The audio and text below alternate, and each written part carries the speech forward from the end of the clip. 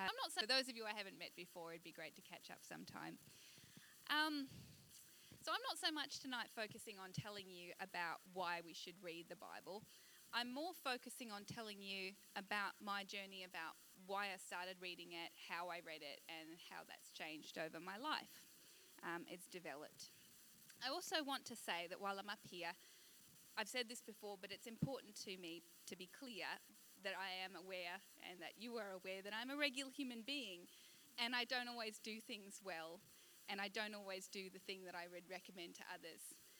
My Bible reading journey has had highs and lows, and I would acknowledge complete halts over the years. But I can tell you all these facts, but I will also tell you that reading the Bible really does matter to me deeply, and I wouldn't speak about it if it didn't. And I do try my best to preach what I know, and I also do very much try to practice what I preach. I want to tell you about how I started reading the Bible and what the journey has been like. And after all of that, really what I want to lead back to is tell you about how the Bible always really does bring me back to Jesus. So first I want to start with a story. So if I could have the slide of the cowrie shell up, that would be excellent. Do we have? Yeah, great. So when I'm beachcombing at my parents' shack, it's my absolute favourite thing to do. Look for shells, that one in particular. When I search the beach for shells, God often speaks to me about treasure and treasure hunting. And while I'm looking through those shells, he often tells me really interesting things about that. And I preach little sermons to myself about them while I'm looking for interesting things. So that shell behind me is one that we probably all know. It's a cowrie shell. And I don't mean to be boastful, but I'm really super good at finding them. Now, Jade, my husband, maybe is a little better than me at it, but don't tell him that. He doesn't need to know.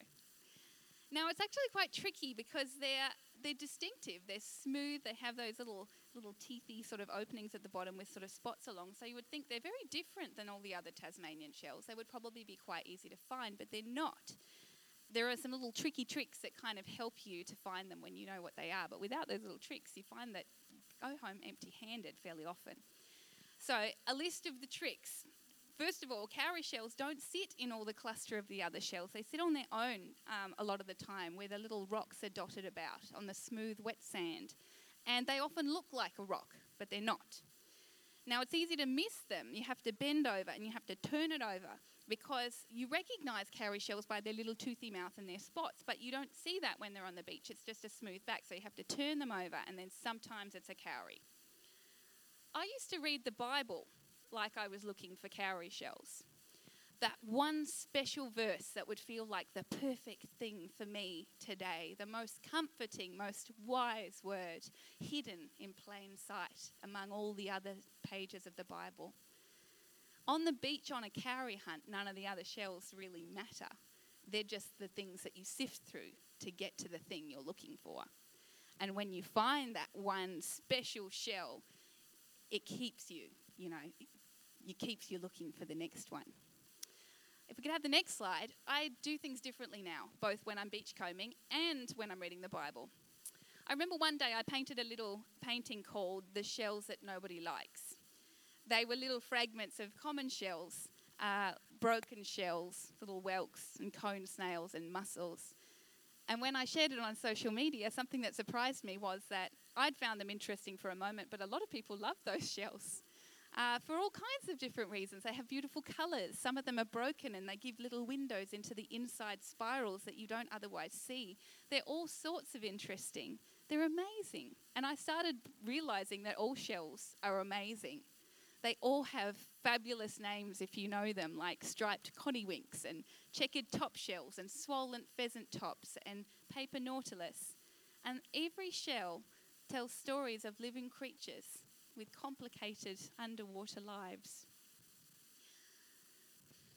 For Christmas, my sister gave me a book of shell identification, and I love it.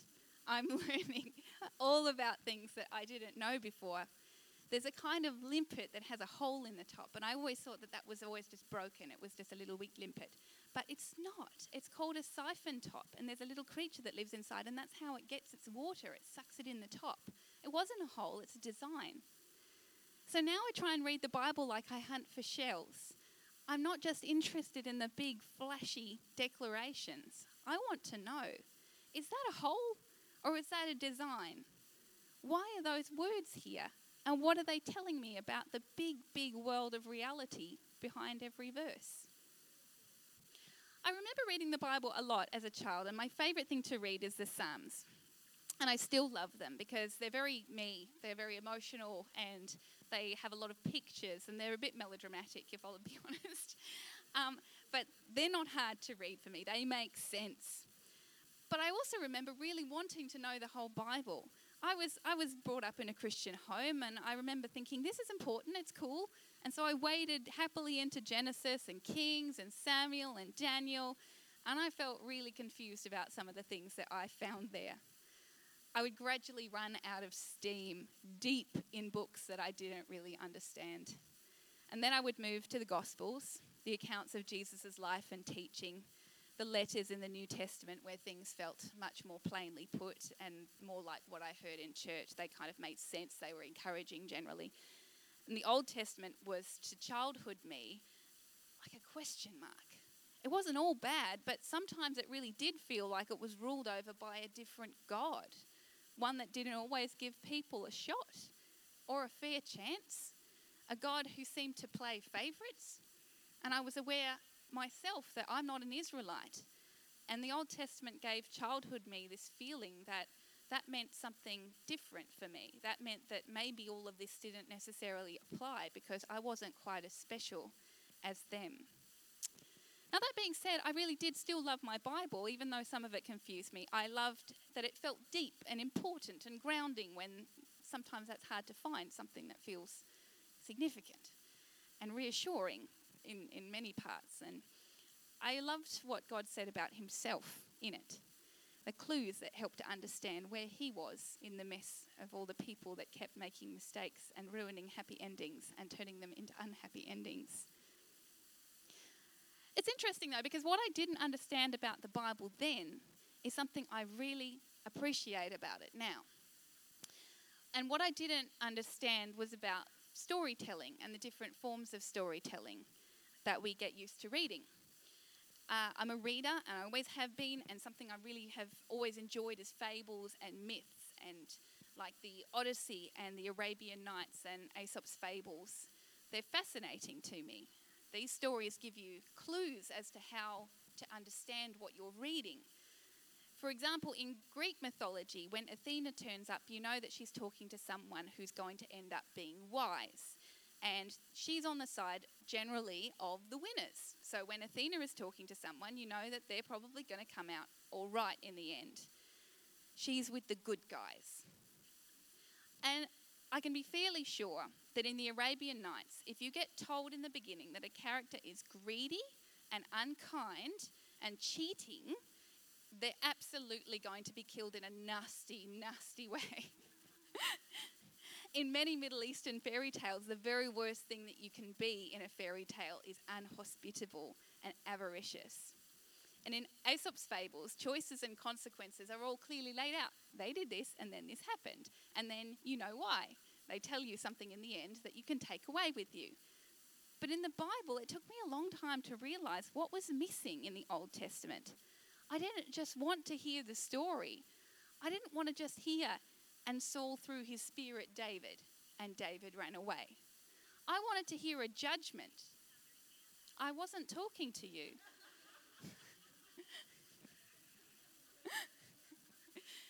I wanted to hear a judgment like, and that was bad of Saul, and God was annoyed at him. But it doesn't say that. It just keeps going with the story. It doesn't say when the judge Samson gives his people unclean honey to eat without telling them, which they would have not been very happy about at all. It didn't say that God wasn't encouraging that. That wasn't from him, and he was at some point going to tell Samson off because Samson wasn't in line. I used to read the Bible thinking God was supporting what his people did and getting confused when his people messed up. But what I didn't realise was that, I kept wondering why on earth he picked these sketchy characters to work in. I wanted to see people proving worthy of the calling that God had given them. Now, what I was really looking for was what the scholar Joseph Campbell might call the hero's journey. When there's a hero in a story, we expect them to get a calling and then become transformed and then meet adversity and then overcome the adversity and then come home as a hero. And that's the happy ending. But the thing that's been a real game changer in my Bible reading journey has been realizing that the Bible is not a fable or a myth or a teaching story, although Jesus does give us some of those. It's a real account. It's true. Which means that there's some strange additions in it. Weird little details that sometimes seem to be there for no reason. I don't believe that there is anything there for no reason, but I think that it's because it's not a made-up story. That the Bible is a messy, ongoing account of all the stuff that happens in a situation. And have you ever read the part where it says in Mark 14:51, a young man wearing nothing but a linen garment was following Jesus, and when they seized him, he fled naked, leaving his garment behind. And then it just keeps on going. What on earth is going on here? You can actually look up, and there is a whole bunch of articles about that was Mark talking about a kid fugitive, and you can find out all sorts of things. People have opinions about maybe that was Mark talking about himself. I'm not going to ask questions. I don't know about it, but feel free to go and research it if you're interested. But what I do think is that nobody bothers to make up that kind of stuff when they're telling a story that's a purpose that just is sit down and behave yourself. That stuff's in there because it happened. It was real. Reality is wild, and so some of the Bible is wild. And it means that instead of perfectly noble heroes who deserve the wisdom and divine help that they're given and reward us with happy endings, we get Samson. And he messes up nearly everything. And we get David, who we think he's doing a great job, and then he does a really terrible job for a long time, and then gets absolutely hammered by suffering, and then he becomes really old, and then he dies. And that doesn't feel like the happy ending that we were hoping for when we see him hit down Goliath. He's a real human, David, and so is Samson. God is dealing with real humans, and their stories are real. So this means I now read the Bible differently. I no longer look at the narrator of the book to tell me where God stands on all this stuff. I search for what God says about himself within it. That's the key to understanding all that mess and knowing that even in all the weird, odd places, we can be sure that we may not understand why things were the way they were, but we can be sure that God holds himself to what he says about himself. So when I don't know what I'm looking at in the Bible, when something comes up and it just doesn't sit well with me or I don't understand it, I have these mental boxes that I put things in to help me to sort through. The first box, there are about 4 groups roughly. The first box is, I think I'm missing a piece. So those are for things that just don't make sense. They have weird language, or there's a response to something that just doesn't seem like I understand everything, and it seems out of place within the text. So that's one of the boxes I can put information in. Another one of the boxes is, there must be another explanation. That's when stories will tell you something that makes God seem really mean or cruel or unfair or downright bloodthirsty. That's hard. But I put that in, there must be another explanation, because that's not the God I know. And so when someone you love is being misrepresented, the first thing that you don't do is call the police. The first thing you do is say, there must be another explanation because I know this person. Now the next box is, this can wash over me. I'll come back later. And I'm looking at you, wheels going this way and that way with eyes on them and things. You know, the book of Daniel has got a bunch of talking horns and stuff. And when I look at that, I think I'm confused by the sheer amount of I don't know. And so I might just come back to that later because I don't think it affects my life right now. And you can enjoy those for the weirdness of it. You know, a bit of mysticism is interesting. And I believe, again, there's a meaning behind it, but we don't need to know everything all at once. And then the last box is the God clues. And they're like the cipher to everything else. That's the parts where God tells me who he is, what he's feeling, why he does something, and what he cares about. These are the things that I hold on to much more strongly than any impression that I have of something that might be cultural, that might be something I misunderstand, that might be something, else. But that stuff is solid. And I mean, when a prophet says this is the word of the Lord, that's a big deal. It's written in the Bible. It's precious when he says something. The Bible is nothing as much as it is a grand story about the personality and nature of God shining through the messy human stuff in bright contrast. Now, the lowest part of my reading journey, and I'm sorry, Jade, but it was marriage. It's not his fault. I'll say that first up.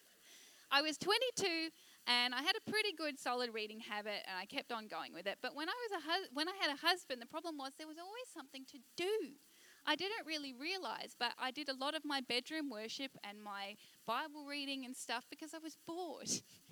And so it was easy to kind of keep some kind of habit. But I had someone that I could talk to and in the first couple of years argue with. And so I was always pretty busy. I love you, Jade. He's a wonderful husband. But I found that I gradually stopped my habit of worshipping and reading the Bible because I felt like we were a team. And I didn't realize, but I was kind of expecting maybe Jade would parent me. And he would say at some point, it's time for you to read your Bible, or let's do it together, or you need to push into God. I've noticed you've been slipping. But he's actually not my dad. He's just my husband. And that's wonderful. But I'm glad he's not my dad. Let's not go in there. But I learned in time that without regular Bible reading, my passion for God just kind of waned. It turned down and it turned down, and I just became okay with less. And I was becoming okay with less at a rapid rate. And that came to this conclusion about 5 years into my marriage, that I was wasting my life and I wasn't the Christian that I'd seen in churches that I wanted to be. And so I needed to do something differently. And the Bible was the first place I went back to. And it's amazing how it just dialed up the fire for God again. It dialed up my desire to have more Jesus in my life. It actually made me more discontent with how far away he felt, because it was me that had wandered away. And the Bible helped to bring me back. It was really wonderful how it happened. Now, I've never been very methodical. So I just want you to know that I've read some parts of the Bible lots and lots and lots because they're nice. And other parts I have maybe not read all of. I'm not sure. I actually don't know. But I suspect that there's lots of bits and pieces that I've never actually been to, which hurts. That makes me sad. So for that reason, I'm doing a reading plan. Now, my reading plan I love because it's 5 days a week and it's a big chunk of reading. That suits me. But there are many different types of reading plans and as many as there are personalities. So that's what works for me. And I've learned that I don't need to just hurry after every method that comes in fashion or that everyone's doing. I just do my thing. I'm going very slowly. I'm probably not going to get through the Bible in a year. I think it will be maybe 3 to 4 years, but I will get there. And I just plod. It's now just about me wanting to make sure that it's in me and that I know it. And that's it's simple. So just recently, I've been plodding through Leviticus. And I've been going really slowly and trying my best to understand why the rules were in place, and maybe try to spice it up. I've been trying to imagine what it would be to be a Levite. So I'm like, okay, so you need this thigh, and you wave it, and then you put it on the altar, and you get to eat that, but that's my bit. And, it's really boring, but it's also kind of interesting. So, yeah, it was a bit dry, but I was fine. Be prepared. I'm doing a share. And then I found out at my 13-week scan that my baby had died. This is pretty fresh. Trust you hold this. Don't. It's okay. This is just life. It's not good. And it felt like at that time, and it's still it's fresh. It does feel like the bottom of the world had dropped away from me. The YouVersion Bible app is not my favourite. I have never moved it on from the King James version, because I quickly realised I didn't like online phone Bible. I just feel like I'm lost. I don't know where I am. I'm a physical paper person. So I never read it. But on the day I found out my baby was gone, YouVersion popped up with a little reminder that I always ignore, and it suggested I read the daily reading. And I went, you know what? I'm not going to say no. I knew I needed something. So I opened the Bible, and guess what the reading of the day was? If you know your Bible, Psalm 139 is probably not what I want to read that day. But the thing was, it was different because it was a different translation.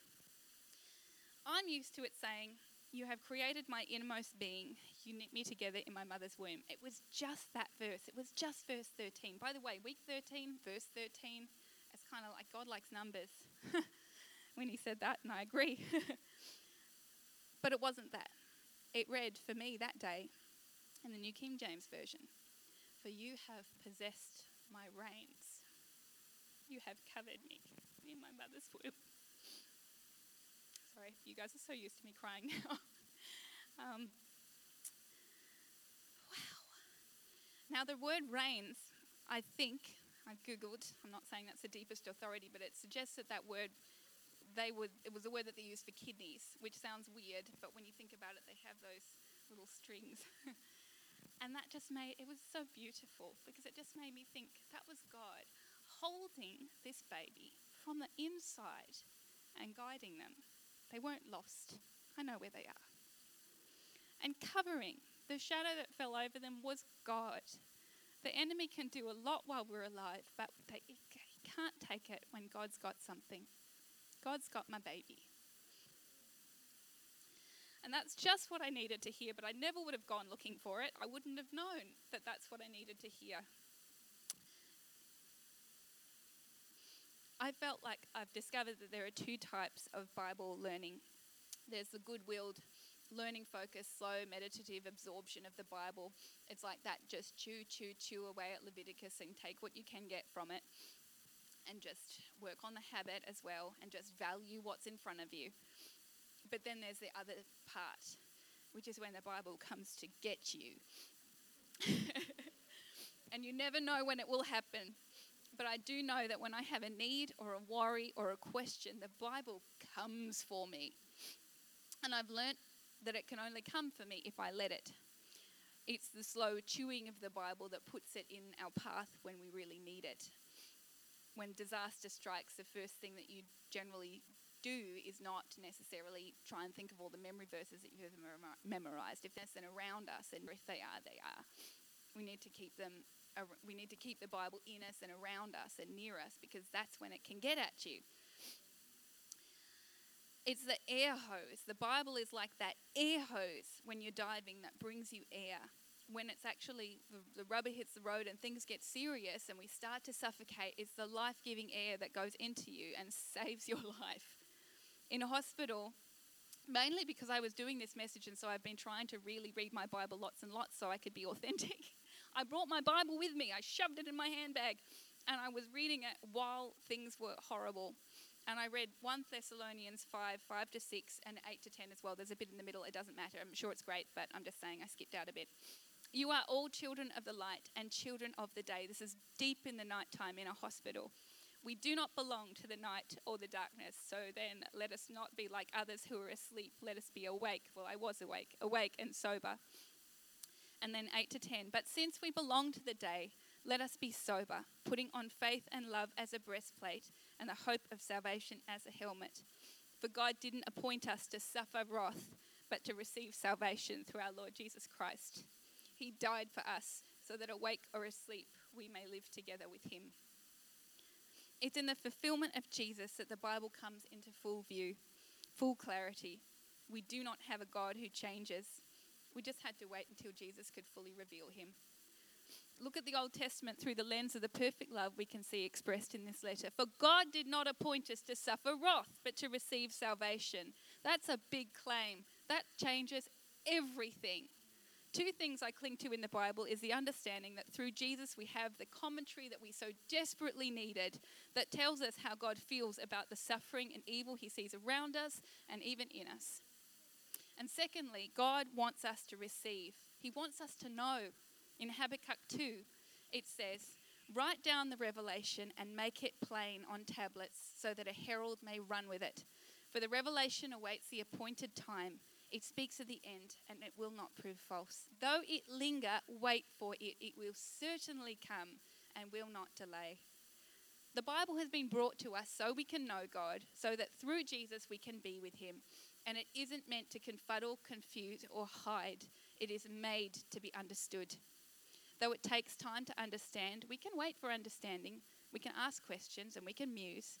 And we can even let things alone for another time. If we wait for God's understanding, it will come. And as I learnt last week, it will come just at the right time.